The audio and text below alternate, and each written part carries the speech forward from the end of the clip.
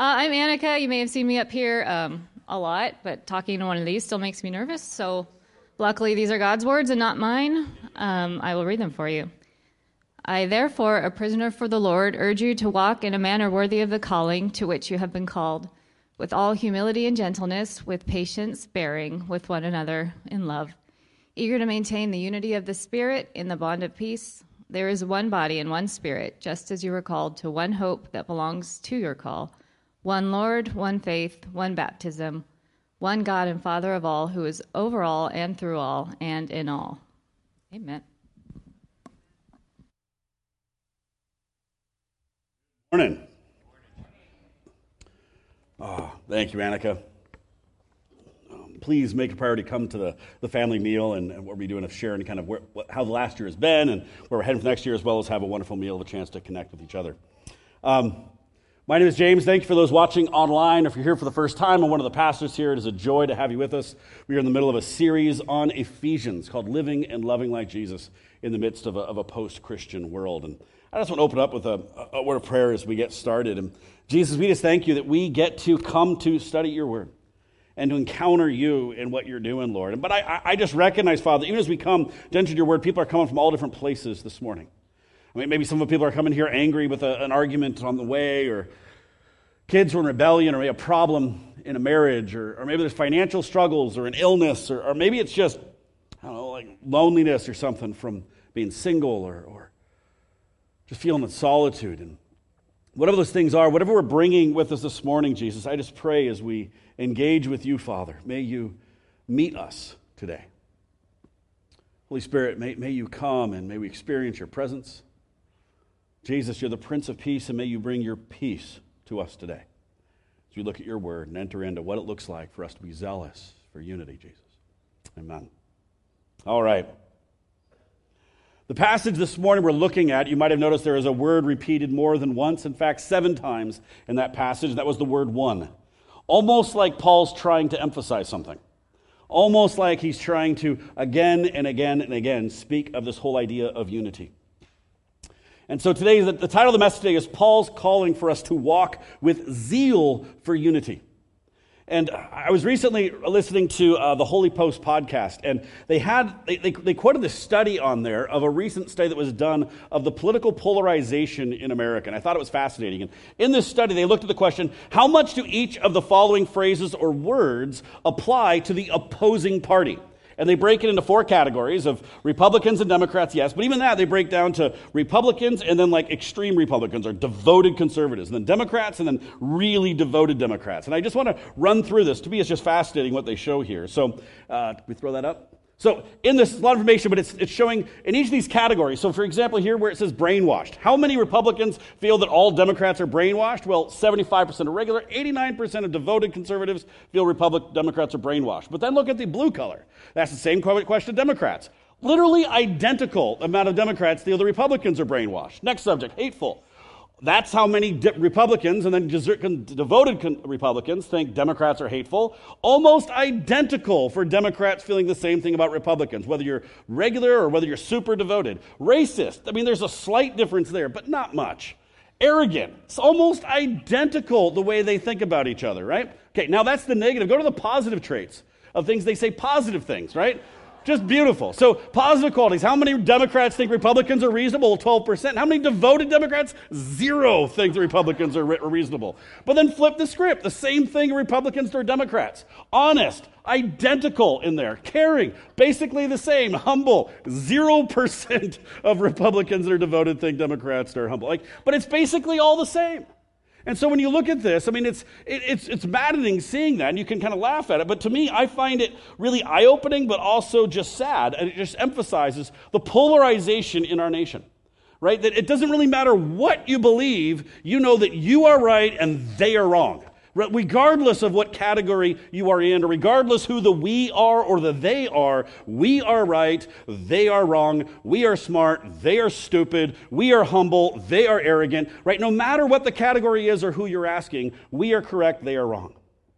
Everyone is just convinced that their view is correct. You could pick the issue. It really doesn't matter the issue. Look at Seahawks defensive strategies from yesterday, and you'll get people up in arms of describing how do you actually stop a wide open wide receiver, right?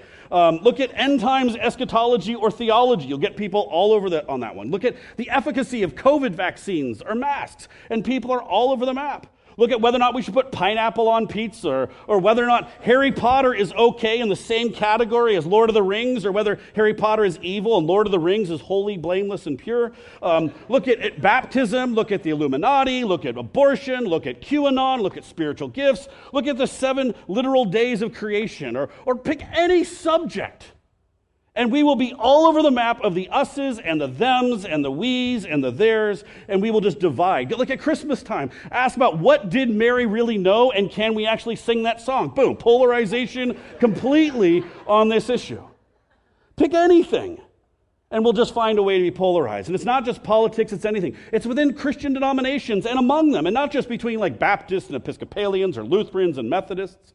But within the Baptists, did you know that there are 64 official different Baptist denominations? 64 different denominations within those hundreds and thousands of other churches that split up that can't work together. And that's within one single denomination. Because the church, we're really not much better than the rest of the world. If you look at those stats that I put up there, I mean, pick any theology and you can find the same polarization in most Christian ideas as well. You know, one of my favorite theologians, Scott McKnight, I often quote him. He does this study of his new seminary courses that come into his class of the students. And he gives them a quiz of 24 questions where they're supposed to describe Jesus in these 24 questions. And it's kind of multiple choice. And then he slightly alters the questions and gives another test right after where he asks 24 questions describing themselves. And now, maybe you're not surprised, as you look amongst all these tests, they are radically different from each other, meaning that every one of the students has a radical different view of Jesus and how they describe Jesus. They are all over the map of differences of how they view who Jesus is. But when you compare the two tests together, the individual, 90+% of the time they're identical, as far as 90% plus of the answers. So we have radically different views, but we are convinced that we are right and Jesus is just like us. Right? That describes most people. I may be completely different from others, but I'm convinced that I'm right. And again, the church, we are no better than the rest of the world in this. In fact, we may be worse. I love it. The old Archbishop of Canterbury, of the Anglican Church, William Temple, he was, in quoting the Apostles' Creed, there's this great line in the Apostles' Creed, which is one of the greatest creeds of our faith, of all Orthodox Christianity, which says, I believe in the Holy Catholic Church. And by that, Catholic, it just means what Paul says here in Ephesians, of one church, one body, one Christ, right? That it means the universal church. And he said this when quoting, he says, I believe in the Holy Catholic Church and sincerely regret that it does not at present exist. Right? That there is no place in which we have this unified body of Christ, of this Holy Catholic universal church, the way that God intended it to be. Obviously, as a wider body of Christ, we have failed in the area of unity, right? To hold up to what Christ has said and what Paul says. And it seems we've just kind of given up and moved on and just think, now we just pay it lip service. We recognize, well, that must just all be hyperbole, despite the fact that it is endlessly written in Scripture, endlessly spoken of by Jesus and all the apostles. It seems we've kind of just written those parts out of the past and just said, that's for eternity maybe. But as we're going to see again today, Paul does not put this off to eternity. He puts this, in fact, as one of the chief concerns of Jesus for now. And what's amazing about this, though, as we're going to see again today, is that Paul dealt with far more passionate disagreements at that time than probably anything we experience today. I know we like to believe that we have it worse or better off than anyone, but at that point, it was far worse than what we're experiencing here in America. But for Paul, the unity of the body of Christ was not something he would just give up on or say, well, I guess maybe for eternity. No, it was central to the gospel message for Paul and for Jesus. And as you look around at Christianity today, I don't see this teaching of Paul being central to the gospel message in most Christians' lives. It seems like a good idea, and we'll talk about it, but the moment we disagree with something, or someone posts something we disagree with on Facebook, or someone shares how they sin differently than us, all of a sudden, all of that goes out the window, and we go right back to division. As Christians, we so often are fighting over the wrong things. The thing that we're supposed to fight for is for unity in the body. And for Paul and the other apostles, again, it's not secondary, it's central to the gospel message. And so we have to get back to the Christianity that actually reflects Jesus and his teachings. to what actually reflects what the apostles taught. Not one that just reflects our own worldviews and our own opinions of how we choose to understand things. And so I want to look at this passage again today. And today, this is really part 2 of last week. And so if you missed last week, please take the time, go back and listen to it again, because this really builds upon that, because that's the context for this. So last week we looked at verse 1 and 2 of Ephesians in chapter 4, and it says, I, therefore, a prisoner of the Lord, urge you to walk in a manner worthy of the calling to which you have been called, with all humility and gentleness, with patience, bearing with one another in love. So last week we looked at how we are called to live worthy of the calling to which we are called, right? That emphasis that Paul uses there. And that calling is that we must walk in humility and gentleness and patience and long-suffering. And here Paul continues that exact message. It's not a new message. It's the same thought. I kind of broke it in half because it begins really as though the first word, eager, is actually describing the previous part. It begins here in verse 3. Be eager to maintain the unity of the Spirit in the bond of peace. There is one body and one Spirit, and just as you were called to the one hope that belongs to your call, one Lord, one faith, one baptism, one God and Father of all, who is over all and through all and is in all. So Paul is just doubling down on the necessity of unity in the body of Christ. And I want to zero in for a little bit on verse 3. Be eager to maintain. It's actually not even be eager. It's saying eagerly. It's connected to the previous part about patience and gentleness. So eagerly maintaining the unity of the Spirit and the bond of peace. Now remember the context of this, because it's central to this idea. He's talking about living worthy of the calling to which we are called, and humility and gentleness and patience and forbearance. And now he says you must be eager to maintain this unity of the Spirit and the bond of peace. And the word for eager here is actually quite strong. It's another way of saying, another way to translate is be zealous to maintain. To be actively committed. Other translations say make every effort. Do everything you possibly can to maintain this. This should be a focus. This must be a passion of the body of Christ, is what Paul is saying. And what should they be so focused on? Maintaining the unity of the Spirit in the bond of peace. Now, so much of this letter of Ephesians is speaking of unity between Jews and Gentiles.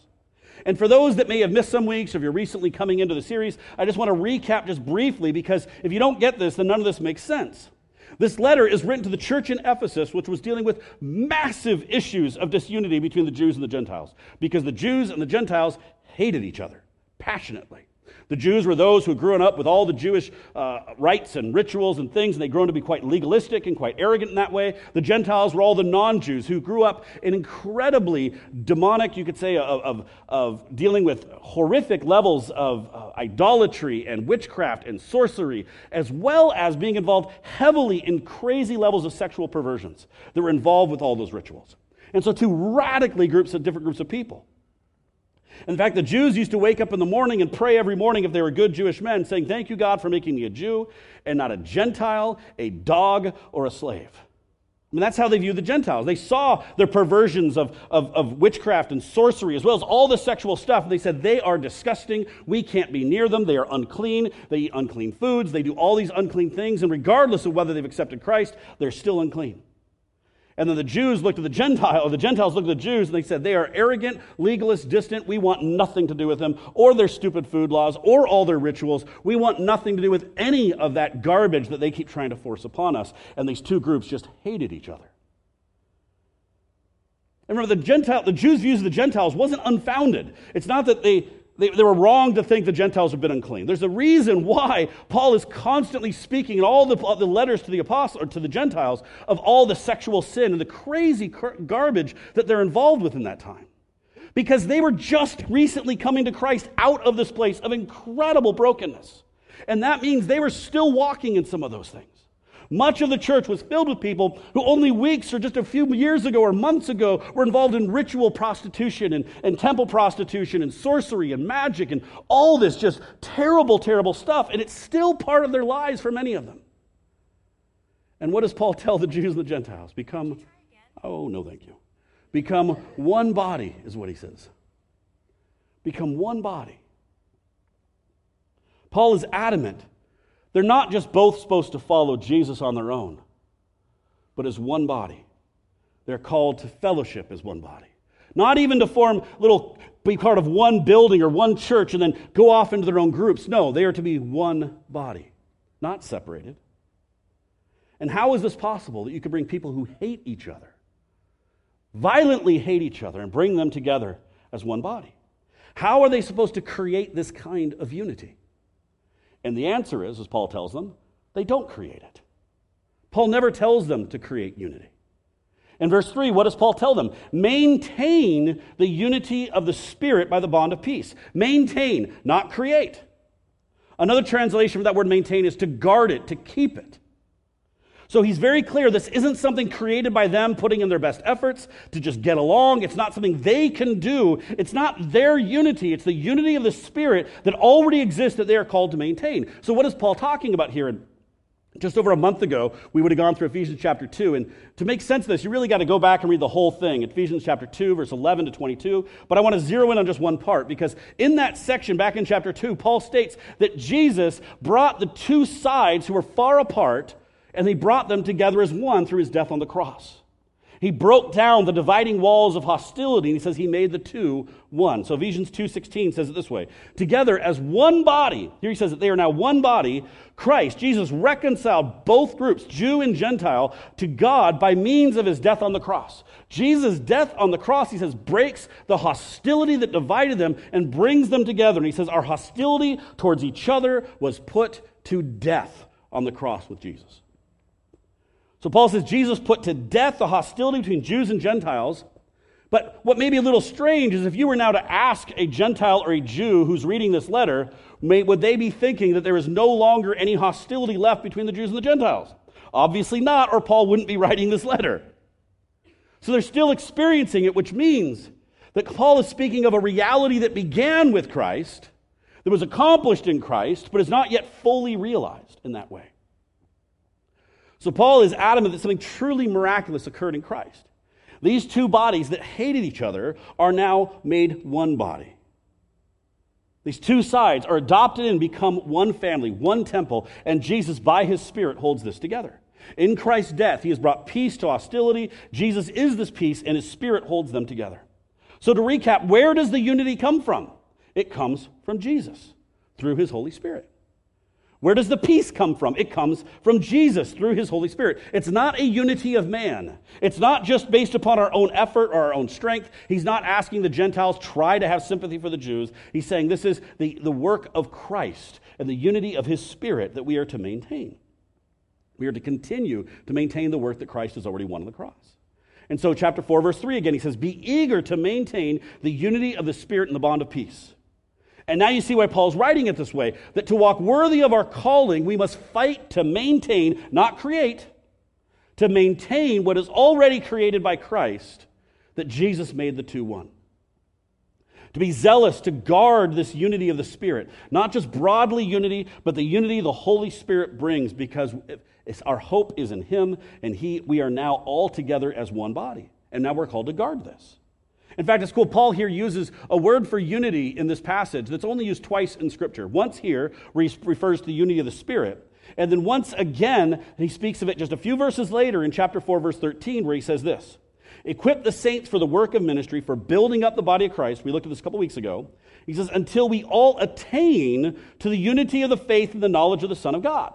That's the only two places this word for unity are used, and he's doing it for a reason. He says in verse 3 that unity was established in Christ, that Christ did it, but now in verse 13 he's saying it's something we must work towards, that we must attain at some point. So this is that crazy idea of the now but not yet kingdom of God, that we've received the unity at the cross, but we do not yet have it in full. And now our responsibility is to maintain this unity and to keep walking out in this way of love until we attain it in the way that God intended for it. So Paul says that Christ established this unity on the cross. We must maintain it as we work towards it. And so Christians are to walk worthy of this calling to which they are called, with patience, humility, gentleness, long-suffering, meekness, and bearing with one another in love. They are to be zealously devoted to seeing the unity and peace that Christ brought to his kingdom maintained and attained. Right? That's our calling, Christians. Is for this. This is central to our calling as Christians. And this is of utmost importance to Paul. As he finishes describing all that Christ has done for us in chapters 1 through 3 of Ephesians, this is where he states as the first thing that believers must focus upon: experiencing, living out, maintaining this unity of the Spirit in the bond of peace. breaking down the hostility between those who can't be in the same room together, between the legalists, those steeped in tradition, and those with deep sexual perversions beyond anything they could understand, or we would even imagine today. Now, we're going to get to the application of this in a couple minutes, but I want to hit the next couple verses here. And if you're tired a little bit of already our constant emphasis on loving one another and unity, I want to tell you, get ready, because Paul is just starting to warm up in this letter. He's just getting started. So next, Paul says in verse 4, there is one body and one Spirit, just as you were called to one hope, one that belongs to your call, one Lord, one faith, one baptism, one God and Father of all, who is over all and through all and in all. Hope you're picking up the idea, one. Paul is doubling down on this idea for the Gentiles and the Jews, who may be prone to emphasize their differences, what's wrong with one another. Paul is saying this is truth. This is what we have in common. This is what we all hold to. No matter what foods you eat, no matter what things you celebrate, no matter what holidays you go to, no matter what festivals you honor, or every theological argument that you have that divides you, this is what matters. One hope, one Spirit, one God, one Father, one Jesus, one Lord, one baptism.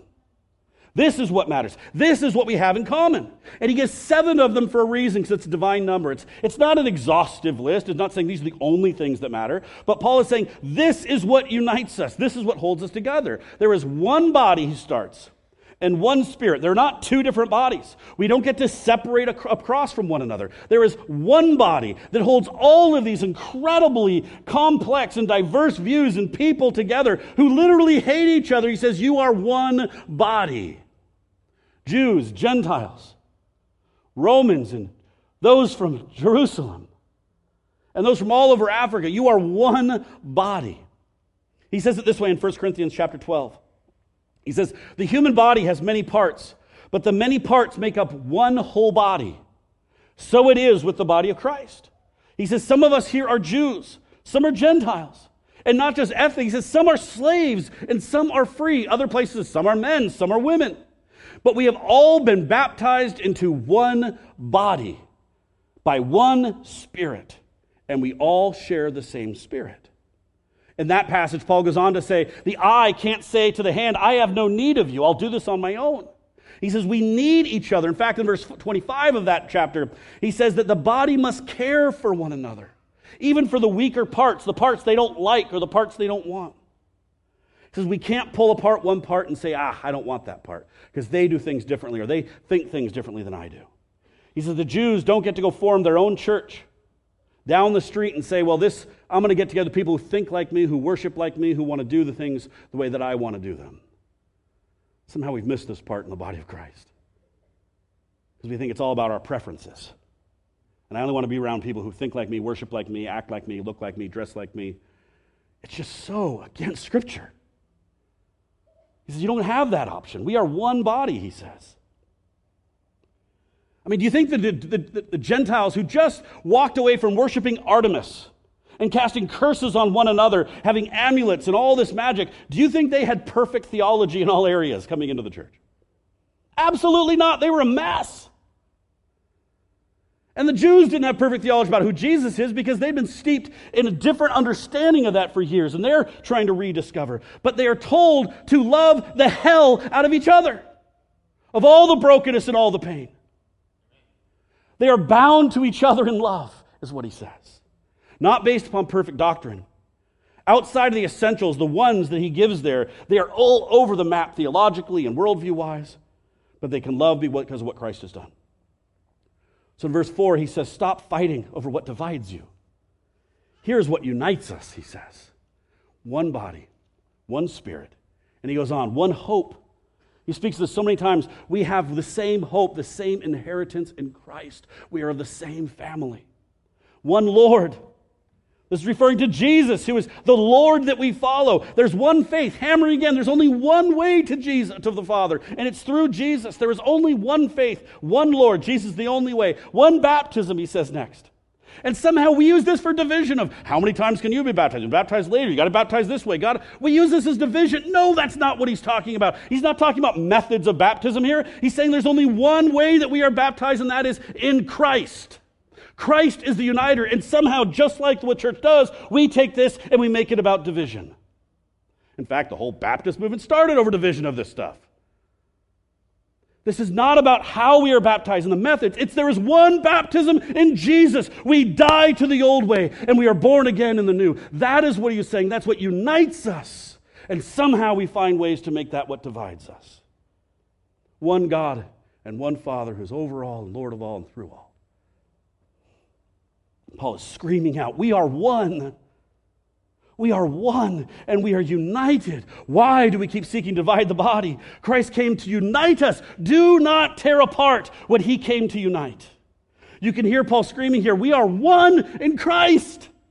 Why can't we emphasize what we have in common? The things that we share, our shared values, our identity in Christ, our inheritance in him, our home in Christ. Instead, we're known for doing the opposite, just hammering down on all the things that are differences. And oftentimes we think they're theological, but most of the time they're just cultural differences that we elevate to the realm of doctrine.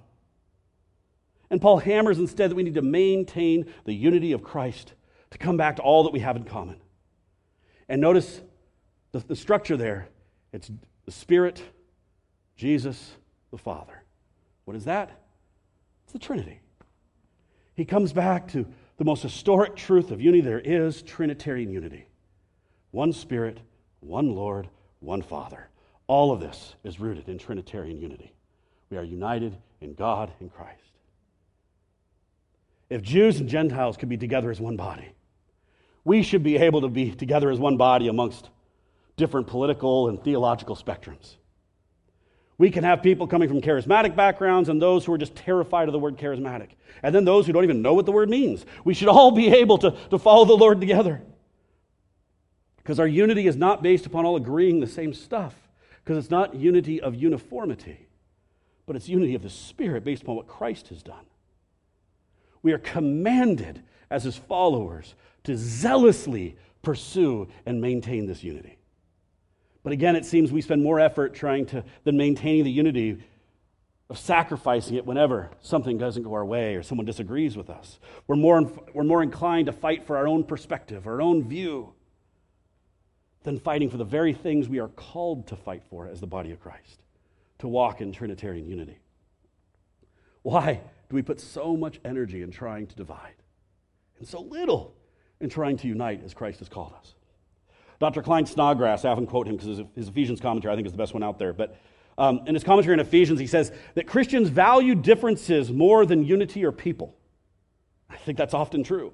We are more fearful of some ecumenical world structure than of fragmenting the body of Christ. Just this week, I was listening to a few sermons on this, as I often do, whatever topic, and I couldn't believe how many of the sermons on this subject spent the whole time of the sermon, almost none of it on unity, but the whole time trying to protect the church from some ecumenical world movement of something, and completely missing out on the entire passage out of fear that, oh no, we might actually start working together with people who believe different things. And that was the focus. They're so scared of what would happen if we actually sit with people who believe things differently than us, they completely miss the passage of what Paul is talking about. Why can't we have the same amount of passion of actually obeying Jesus in this area than of seeking ways to divide of why we're different or better? In fact, in this commentary, I'm going to quote a couple more things from it. Dr. Klein Snodgrass, now remember, he is a very Baptist, very Orthodox scholar. I want to state that to begin with. Very Baptist, in fact. And he says, the emphasis in this foundation for unity should determine the interest and shape of our theology. Notice what he's saying there, basically repeating Paul. He means that the incredible repetition of the value of unity that Paul speaks of and Jesus speaks of, he says that unity and the calling for unity must shape our theology, not the other way around. It must take center stage because it does for Paul, it does for the apostles, and it does for Jesus. And somehow we've left that out in most of our theological discussions today. And he goes on, he says, we should focus on the gospel and on what God has accomplished in Christ and place less stock in our ability to define the truth, for we all see through a glass dimly, as 1 Corinthians says. Humility is required first in doing theology. So he says we must focus on the things Paul is hammering on. One faith, one baptism, one Lord, one Spirit, one God who is over all and in all. That must be our focus of what Jesus has done on the cross and have humility when it comes to... Now, again, remember, this is a doctor, a professor, a head of New Testament studies, whose job, he is an expert in doctrine, and he is saying we must have humility when we comes to theology, and we must make sure that this shapes our theology, not the other way around. Because even an expert says, I can't perfectly define doctrine. Because he acknowledges, as Paul says, we see now through a glass dimly. He goes on, for too long we have allowed lower order items to cause division. Amen. For too long. We've allowed the non-essentials to define the essentials. I was reading a story about a church in Dallas, true story, that made the news because they had this massive divide. Happens all the time, but this one particularly made the news because one half the church followed one elder, the other half followed another elder, and they tried to take it to the court, so it became public of who keeps the building and what's going on as they're splitting, and the court sent it back to the denomination, saying it has nothing to do with us.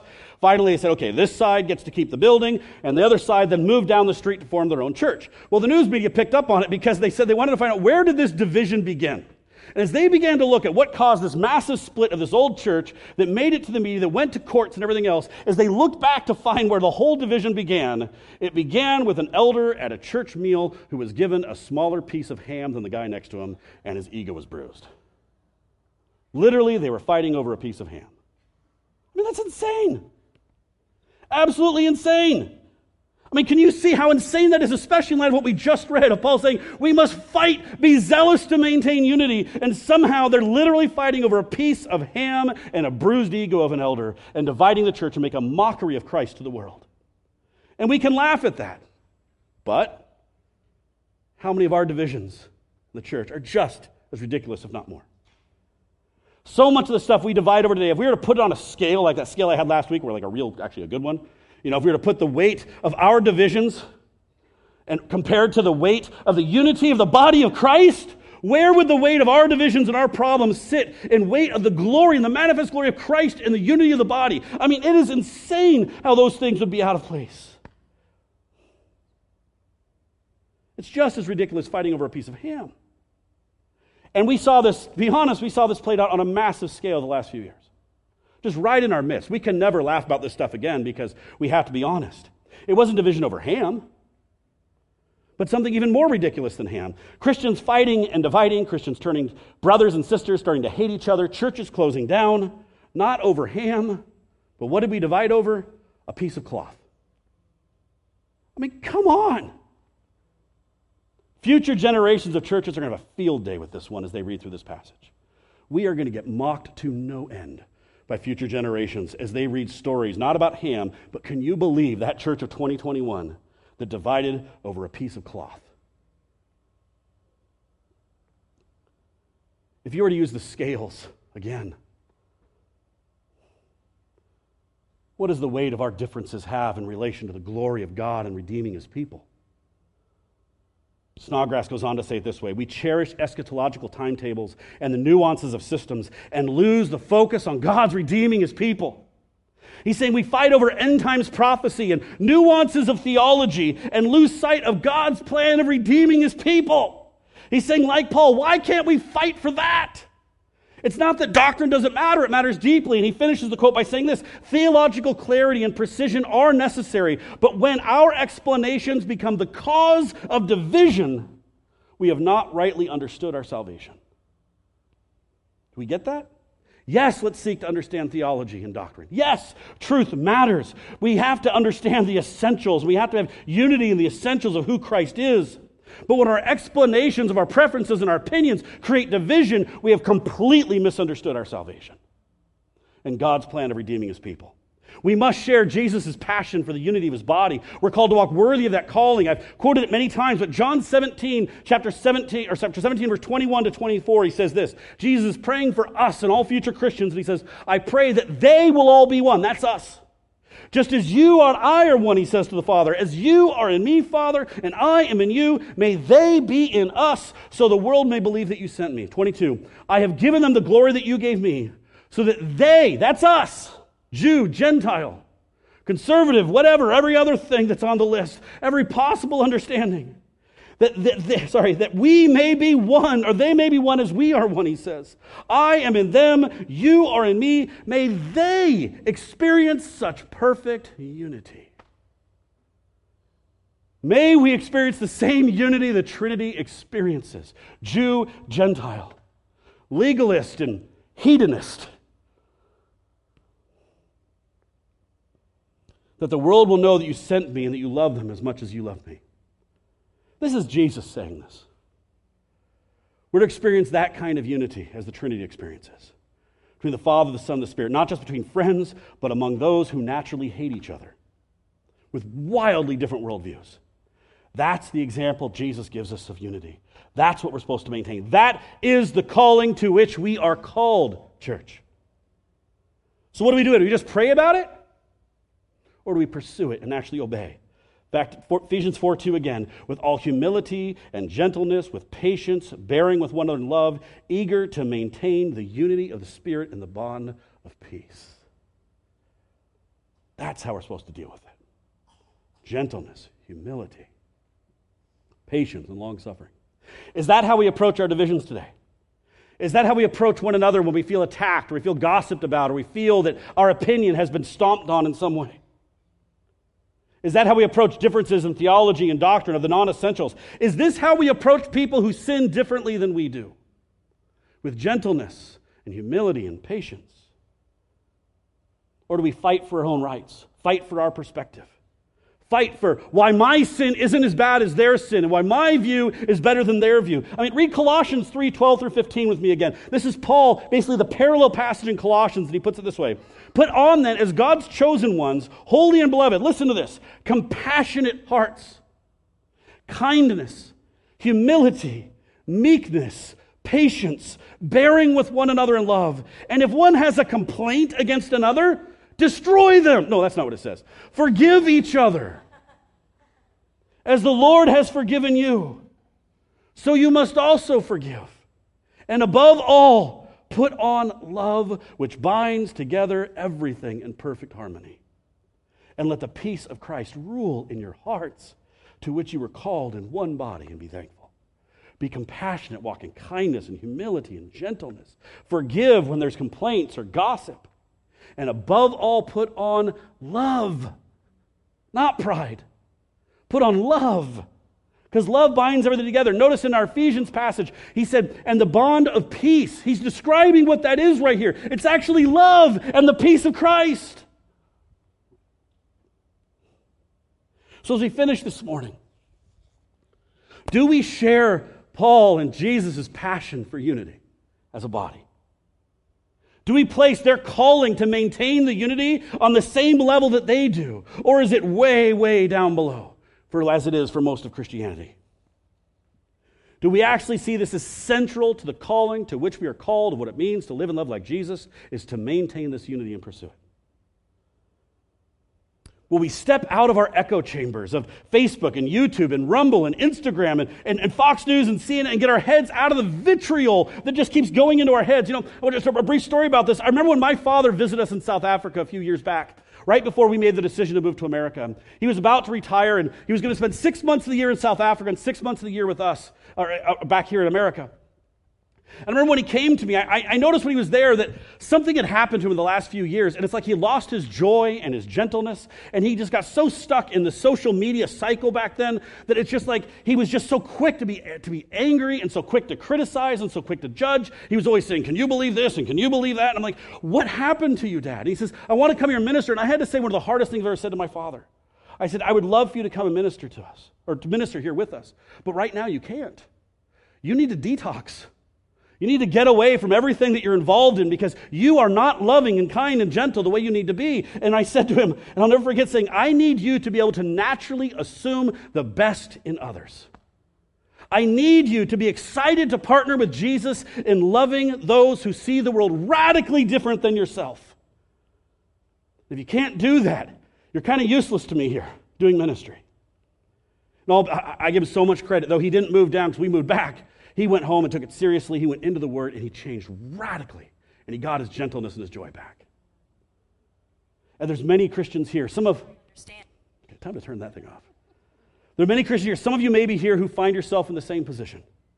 And if you're honest, you find yourself drinking from a well or a hose of toxic sludge of divisiveness, whether it be sources are conservative or liberal, independent, or maybe it's books or teachings on theology or ideas where everything emphasizes the other side and the wrong side. And you need to be honest and just ask yourself, what fruit is this producing in your heart? Are you allowing the talking points and the vitriol and all this stuff to shape your heart and the way you view others in the world? And here's the kicker. And take this question seriously.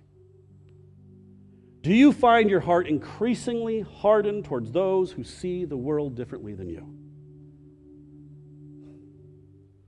Or do you find your heart increasingly hardened towards those who sin differently than you? Let me ask that again. Do you find your heart hardened towards those who see the world differently than you, or those who sin differently than you?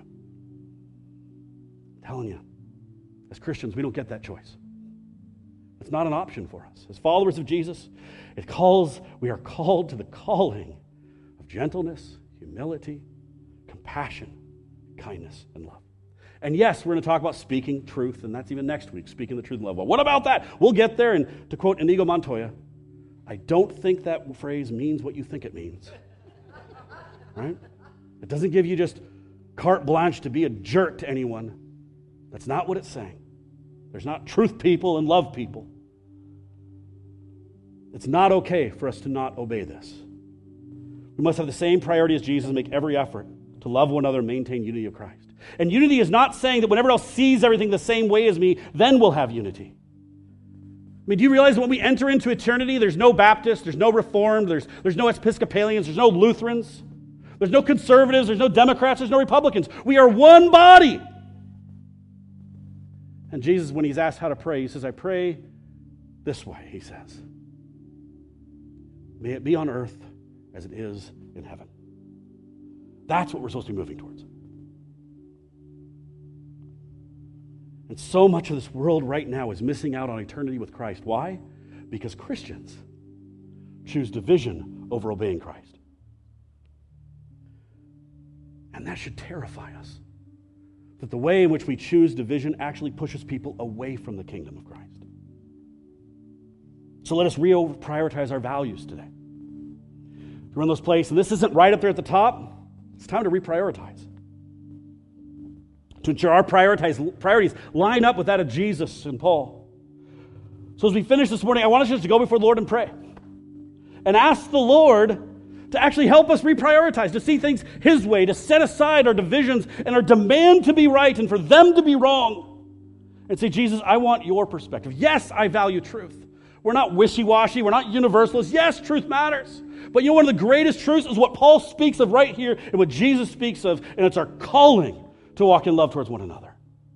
And we can't put that as second rate behind everything else. So that's you right now. Just pray to the Lord and say, Jesus, I know I've been living and giving into temptations of standing in judgment of others, of hardening my heart and drinking from the hose of toxicity and sludge and judgment and anger and outrage. And Jesus, I want to be compassionate. I want to be gentle. I want to be kind, Lord, in the ways that you speak of Scripture, not in some type of just moral irrelevancy, but in the way empowered by your Spirit to bring unity and to maintain unity in your body, Lord. Just pray, Lord, and repent. Some of us need to repent this morning. And then maybe we need to detox and maybe take a couple weeks away from social media, or maybe even better, a couple decades. And just get that garbage out of our head. And for might be others who don't identify with that, but right now, go to the Lord and say, Father, am I placing unity of the body in the same way that you do? Do I see it as central to the message of the gospel? Central to the world coming to know you is my role in loving others and walking in gentleness and humility, patience and long-suffering. Am I willing to be wronged? I'm willing to be told I'm wrong and not defend and not fight. And maybe right now there's even people in this room that you're walking a judgment towards. Worldviews or because of sin or whatever else it is. Say, Jesus, I don't want to live in a place of judgment upon others. I want to live pursuing your truth and doing everything I can to love one another. So Jesus, as we finish this morning, we just lift this before you.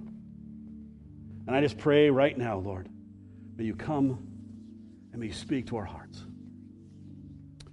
Jesus, may you help us, Father, to reimagine what it looks like to be your body. It doesn't have to be the way it is. What is not what is supposed to be. And therefore we can live with your vision for your kingdom, not the reality we see around us. Jesus, empower us to move towards one another. And just to do that doesn't mean we accept all their sin and all their brokenness. No, but we love the hell out of them, Jesus. Oh, Father, may we reprioritize and read your words as truth. Help us to live out your words, Lord Jesus, your heart for the body, and may we be one. Amen.